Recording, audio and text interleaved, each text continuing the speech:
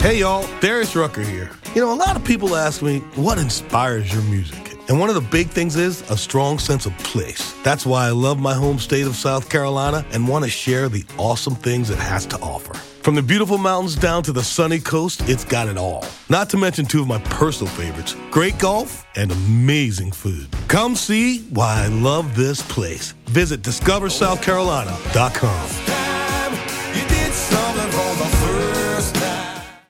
Save big on your Memorial Day barbecue, all in the Kroger app. Get half gallons of delicious Kroger milk for $1.29 each. Then get flavorful Tyson natural boneless chicken breasts for $2.49 a pound, all with your card and a digital coupon. Shop these deals at your local Kroger today, or tap the screen now to download the Kroger app to save big today. Kroger, fresh for everyone. Prices and product availability subject to change. Restrictions apply. See site for details.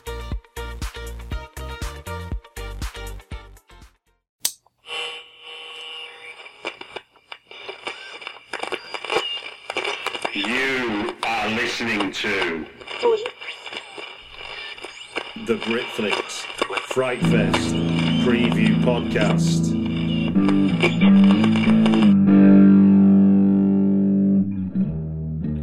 Welcome back to part 2 of 2 of my conversation with Joe Lynch about his film Mayhem.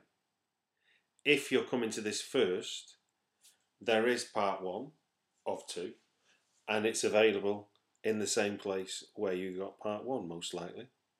So if you want to start at the beginning, go to part 1. If you've already heard that, then here's part 2. Can you give us an example of, obviously without spoiling anything in terms of story, but is there any happy accidents you can point out for people to look at? I can give you the happiest accident that has ever happened to me ever, and and this is not giving anything away, but if anyone who hears this or whatever sees the movie after and kind of appreciates how this kind of came about, they will.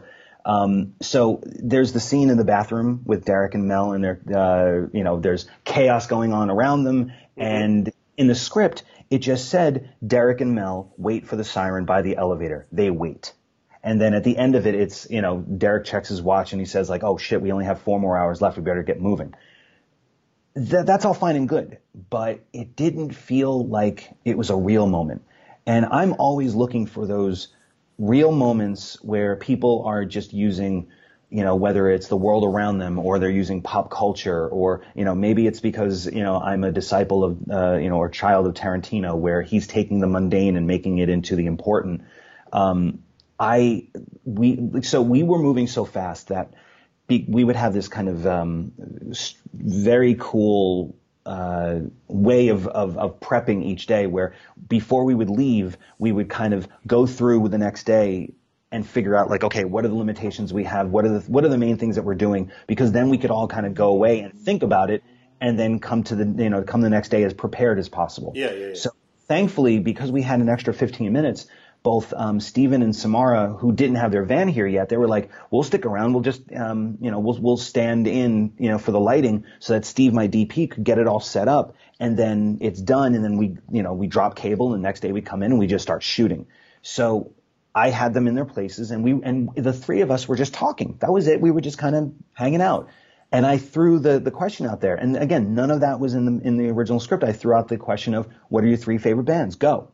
And Steven did his and Samara did hers. And the thing that I noticed was they weren't making it their choices. They were making it the characters' choices. They were still kind of in character. And I got so jazzed over that I immediately went home and I wrote out essentially what we talked about. So everything that's in that bathroom is essentially improv from the night before that I just put down on paper so that we would have it for the next day. So her 3 favorite bands are what she says. Those are Melanie's 3 favorite bands. Melanie's. Yep. So that came from just us having this conversation. Talking about Dave Matthews Band was just Steven just kind of riffing. And I even told him like beforehand, because I always do that with characters. I always come up with like bands that they like and movies that they enjoy and things that are reflective of their character using pop culture. And some of Derek's favorite bands were more 90s bands like Faith No More and Deftones and, the Wallflowers and Dave Matthews Band. There were just all these different like variants of who Derek was. And so I went home, I wrote the script and sent it to Steven just to see if like he was jiving. He's like, this is fucking cool. Came in the next day, we shot that scene, and that is essentially my favorite scene in the movie. Not just because of the creative process behind how it became, but I just felt like it was the perfect moment for me to allow the audience to truly fall in love with the characters. If you've gotten to this point and you don't enjoy their company, then this movie's not for you. My apologies. But I really did fall in love with both of them. The metal geek in me loved the idea of someone in that moment remembering to think that early Anthrax, not just Anthrax. Oh, of course. Early Anthrax. There was a that was actually my contribution. I was like, no, you got to say early Anthrax, because if you say later Anthrax, it's not quite, you got to give Joey Z his props. But that was purely out of improv. And then the whole thing with Dave Matthews Band somehow, without giving too much away, somehow weaving its way through the narrative in that second to third act. That was purely organic. That was purely from, a conversation that we had, to us shooting that scene kind of improv, to me coming home after we shot and my editor Josh thinking it would be cheeky to throw the song, to throw a track from Dave Matthews Band somewhere in the movie, and you know where it is. Oh yeah. And then when I watched it, I went like, son of a bitch, that is fucking brilliant. We will never get that song. It's way too expensive, but it's brilliant, and we should just try it. We should enjoy it while it lasts. And long story short, it just kept making people laugh and making people enjoy the movie more, and fitting into the kind of world and the tone of the movie that we were trying to make. So much so that I went on practically an 8-month stalking spree of Dave Matthews to allow him to let me use the song. It got to the point where their managers, as I was about to drive 6 hours to a concert just to get the chance to talk to him, the managers went, stop, don't get in your car, we'll let you song for the festivals, that's fine. And then, which was incredibly nice, and I'm sure that they were probably like avoiding a stalker situation. But then when we played it at South by and we played it in the last couple of festivals, it killed. It felt like it was such a beautiful little button to a moment. It felt both organic, it felt character based, and it felt right. So it's not like one of these things where in most TV shows or movies where they just start throwing popular songs in without any real motivation behind it. It's more just like the music supervisor going like, this is the tone that we're going for. This is the rhythm we're going for, or we're trying to elicit nostalgia or whatever. Because it was a plot point, because it was a character moment, because there was so much involved in this goddamn cue that I had to fight for it. And I can safely say that as of last week, 2 weeks ago, we finally got the rights to it to be in the theatrical version, which is get out of town, which is no small feat. It was a lot of work, and I can't thank. It came from Dave Matthews himself, which was really, really kind of him. Like, he did not have to do that at all. And between them and Sony, they saw how passionate we were about having that song in, and the rest is history. So that is a beautiful example of the kind of id-based happy accidents that happened on the set of Mayhem. And if I was trying to be more strict and organized and controlled and essentially stifling to the creative process, none of that would be in the movie. And then essentially my favorite scene in the movie wouldn't even be there. So you're advocating ID7, aren't you, really? That's what you're saying. It's honestly getting to that point. It's unfortunately getting to that point. And that's the weird thing is that, when you make a movie, in most cases, the turnaround between the inspiration and the initiation of the project and, what you're going for and who you're trying to relate to, it's usually a year out, if not more, before you can actually test out your assumptions on what's going to connect to an audience or not is going to happen. And obviously, as we know, like the world that we were in when I was shooting this movie back last, April, it's a different world than today. And the corporate world has changed, and obviously America has changed, not for the better, unfortunately.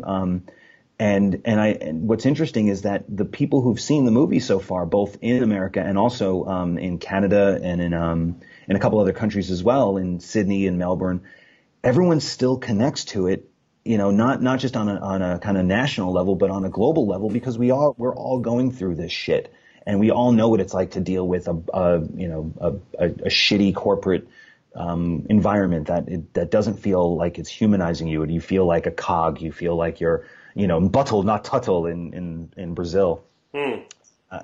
And it's really heartwarming to know that like our scrappy little movie is connecting with audiences like that so far. I mean, I haven't shown it to the Fright Fest folks yet, and they can be a fickle bunch. So I'm very curious to see what the reaction is going to be.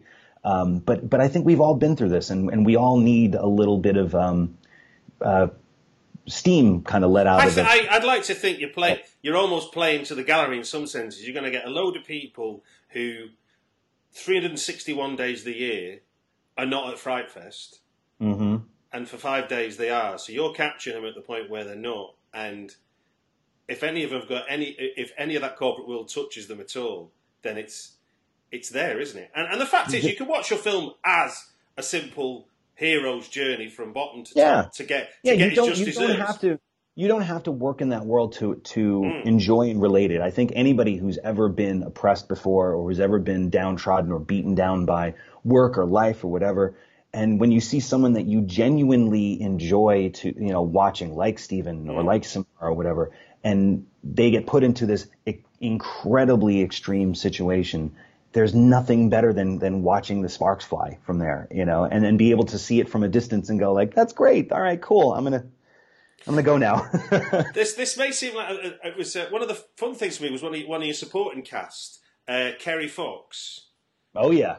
Now, I'm not used to Kerry Fox kicking anybody, never mind fighting with people. So, I'm used to seeing her in straight-faced drama. So I know. So how did that casting come along, and what was your conversation like with Kerry to say, look, you're gonna have to get you to stick your kit nail in somebody at some point or something, We had a dickens of a time trying to cast anybody for the movie, just because we were in Serbia and we didn't have the resources that we could to make sure that it felt as Americana as possible, because I don't think the movie would have worked if it was in another country. And also I knew that Belko was kind of taking the American corporate structure and doing it in Bogota. And I'm like, I don't want to have a satellite company. I want it to be America as much as I possibly could. So we had to kind of infuse this with as much and as many people that would still reflect that. And, there's something about Kerry, we were just desperate to try to find someone, whether it was a schedule or whether it was the script itself that people weren't connecting to at that point. But when Kerry's name came up, I was like, oh my God, are you kidding? Like Shallow Grave? Holy fuck. And then she really responded to the script. And what was interesting was that she totally got it from the get-go. She knew her role and everything, but she also knew that like what she needed to represent to allow Derek and Melanie and the audience to want to see her demise and want to see, the comeuppance, so to speak. And she was totally game for it. I mean, yeah, it was very surreal being on set and watching Samara Weaving and Kerry Fox like beat the shit out of each other. Yeah, and it wasn't in a cat fight sort of way either, which I can't fucking stand in most movies. These two were coming to fucking blows and beating shit out of each other with glass. And each other to the ground. It was a drop down, knockout fucking war that day. And at the same time, we also, because of all that chaos that we talked about before, I had things simultaneously going on. So in one room, you have Steven and Andre beating the shit out of each other. And because it's all glass, we had to make sure that we saw everything, in both ways. So they're literally beating the shit out of each other in the background while Steven and Andre are doing it. And then you look on the opposite side, and it was so complex. And yet all those actors were so game, even though that whole space was so horrible to work in because there was no windows, there was no air coming through. It was really, really hard to deal with. So much so that I practically fainted on set, and they had to hook me up to an IV for the rest of the day. Oh, really? Yeah, that was fun. That's the ID7 for you, you see. You shouldn't have it. Right? See? God damn it. I noticed as well, you cast, I'm not sure if I can pronounce the name, but Caroline Chikisi. And I was looking at her where she's from. She's from Forest Gate, which is about 3 miles from where I'm sat right now. Oh, really? Yeah, which is kind of mad. She's amazing. I worked with Caroline on Everly. And the problem with Everly was that I only had her for 1 day. 2 days. And I fell in love with her. I thought she was so great and so talented. And I felt like, honestly, we kind of wasted her because she was only in it for so long. But I was lucky look, that's a good problem to have when you have someone who's so talented who just kind of comes in, makes her impression, gets the fuck out. Like, don't overstay their welcome.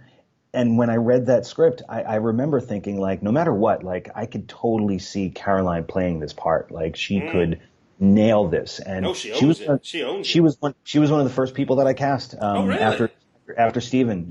Once I knew especially that I was going to be in Europe and I would have to kind of rely more on British and European talent, which I'm already big fans of anyway. So she was kind of a go-to. Like, it was just an immediate, like, I got to get Caroline for this. And then when she was like, wait, you want me back? Wait, I got to go to Serbia? Fuck it, let's do it.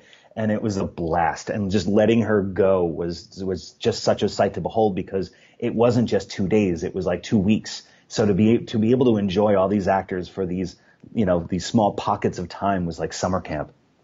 Well, look, 2 more questions for you because sure. Sorry, it's taking so long. Hey, no, I'm enjoying myself. I just want to make you feel comfortable that this won't be forever for you. Steve Moore did the score for your film, which is a wonderful piece of music. And there was one particular moment that I want to pick up on, and this reference might not scan, but in the standoff with Siren. I mean, for plotting, people won't understand it at all. You've got Derek and Melanie opposite, and and the music that's going on there. It felt like there's an Italian disco band called Cerrone who do a tune called Supernature, and I was like, is this going to kick into Supernature now? And I don't know if you know that tune or not. But... No, I do know that tune, and we temped with that tune for a beat. We also used Carpenter Brute. Really? Yeah, yep, yeah. we were because this was before Steve was even on. Okay. I knew from the beginning that I wanted like a synth sound, and I didn't want to do it. Like, I knew it from the time that I even read the script. This is before It Follows came out, and there was like a real boom of kind of synth wave, I guess you could say. No, Steve did it's been around forever. Yeah, Steve's been, that whole wave has been around forever, but it just seems like in the last couple of years, it's being used in a more like cheeky, nostalgic sort of way. And I'm like, I don't want to do that. But I kept thinking, like, what would the sounds of all these computers screaming, what would that be in the office? What's the sound of the hums that are coming from the fluorescents and the computers and everything? Everything felt very synthetic. So I thought, like, I might as well embrace that and bring a synthetic sound to the score as well to really accentuate that. So originally, I've always worked with Bear McCreary, who's amazing, but he was busy with Colossal and like 5 other movies at Toronto. So he would just at the last minute, he goes, dude, I can't do it. I wish I could, but I'm swamped. And we had pushed like a couple weeks for the post. So it was bad timing all around. And because my editor, Josh, Ethier, who did like The Mind's Eye and Almost Human, he and I have worked together for years, and he was like, bro, why don't we use Steve Moore? I'm like, oh my God, why the fuck have I not even thought about that? Because I was a huge Zombie fan. I loved Zombie. So it was just one of those click moments. And by that afternoon, we had a conversation, and Steve was in. And it was one of the most fruitful collaborations I've ever had. Really? Even though it was all done via Skype and email. But it was so inspiring. I mean, again, I was able to work with so many of my heroes on this, like him, like Faith No More. Like, I did a music video for Faith No More 2 years ago, like practically for nothing, because they're my favorite band of all time. And I've wanted to do one. It's like, if you have a favorite band and you've wanted to do something with them forever, and then you get that chance and they like what you did. And when I was coming up with the scene, and I always thought, like, I wanted this to be a bit of a musical number, and I needed a song, because again, like that's something that everybody does, whether they're working out or they're just, doing, housework or whatever. or they're fighting, I don't know, like, or possibly in a getaway car driving in an Edgar Wright movie. People like giving themselves soundtracks. Yeah. And it fuels the moment, and whether that's a product of pop culture or not, but that's just the kind of world that we live. That's what I do. Like, one of my favorite scenes in movies of all time is this movie Copycat, this John Emile movie Copycat that Holly Hunter, Dermot Mulroney, Sigourney Weaver. There's a moment in the movie where it's your typical like cop aftermath, police line scene where all the cops are coming to the crime scene and they're pulling over the yellow tape and they're walking over and they're giving exposition. So you see these two pull up and they're listening to some song, and I don't even remember what the song was, but they're listening to the song and you expect them to get out and the Steadicam, follows them and they just start doing their exposition spiel. But what was so fascinating is they pull up and the music's playing and Holly goes like, just wait.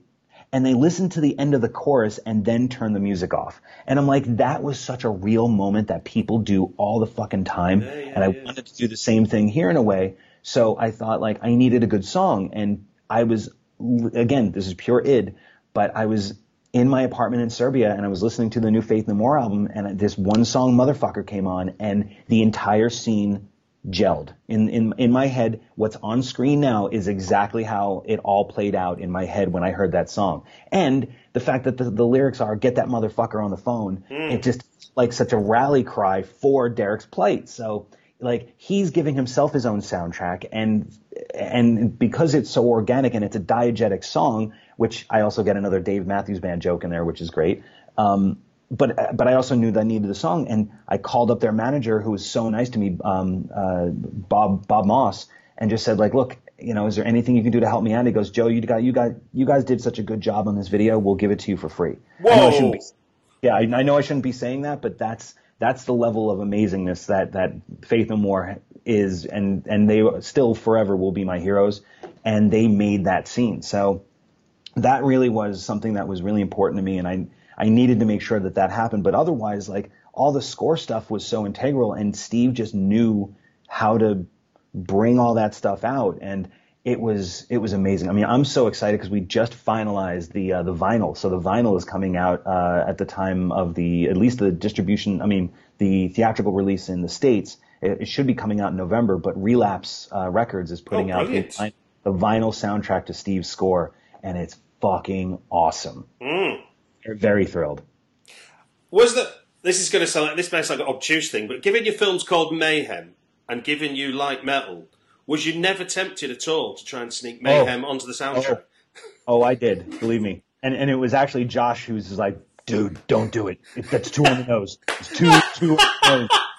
At one point, I was even considering having Mel wear a Mayhem shirt, and I'm like, that's just too cheeky. Like that's a bit much. So I kind of went with Black Dahlia Murder instead, which I also knew because I'd done music videos for Metal Blade forever, and they've contributed 3 or 4 songs in the movie as well. And they were just like, wait, you want to use one of our shirts? Sounds great. Why not? But yeah, it was contemplated, believe me. Well, look, you're going to be in town, I guess, aren't you, for Fright Fest? Yes, I will be here. I will be in London from Thursday until Monday. Mayhem plays on Sunday night, and I am nervously excited, excitedly nervous, because this is the 10th anniversary since Adam Green and I first came out to Fright Fest. And weirdly enough, we both have new movies. So this feels like coming home, and there's so many people there that because we've been since 2007, we were coming back over and over again for years, and then just like in the last couple of years, just timing wasn't right or just didn't work out or whatever. So this is very special for us, and we're really excited to come, and we got a couple surprises up our sleeve, which is always going to be fun. But yeah, it's going to be a great time, and knowing that like. I have a movie that is so personal to me, because really, like I know every filmmaker says that, but this movie was so incredibly personal to me that I'm just so excited to share that with what I consider a second family, which is all the Fright Fest people. I'm so excited. Like, is it time for Fright Fest yet? Really? Because I'm ready to be there. Well, look, thanks for giving us your time on the podcast. Oh, no problem at all, Stuart. Thank you so much for having me. Are you going to be there? Oh, yeah, I'm there. I'll be there all weekend, yeah. So I'll will endeavour to shake hands and say hello properly. Please, let's and then let's go for a pint at the Phoenix.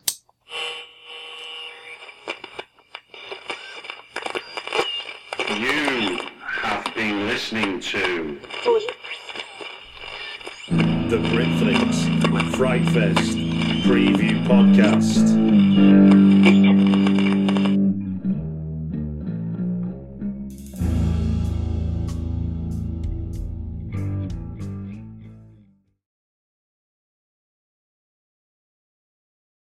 Save big on your Memorial Day barbecue, all in the Kroger app. Get half gallons of delicious Kroger milk for $1.29 each. Then get flavorful Tyson natural boneless chicken breasts for $2.49 a pound, all with your card and a digital coupon. Shop these deals at your local Kroger today, or tap the screen now to download the Kroger app to save big today. Kroger, fresh for everyone. Prices and product availability subject to change. Restrictions apply. See site for details.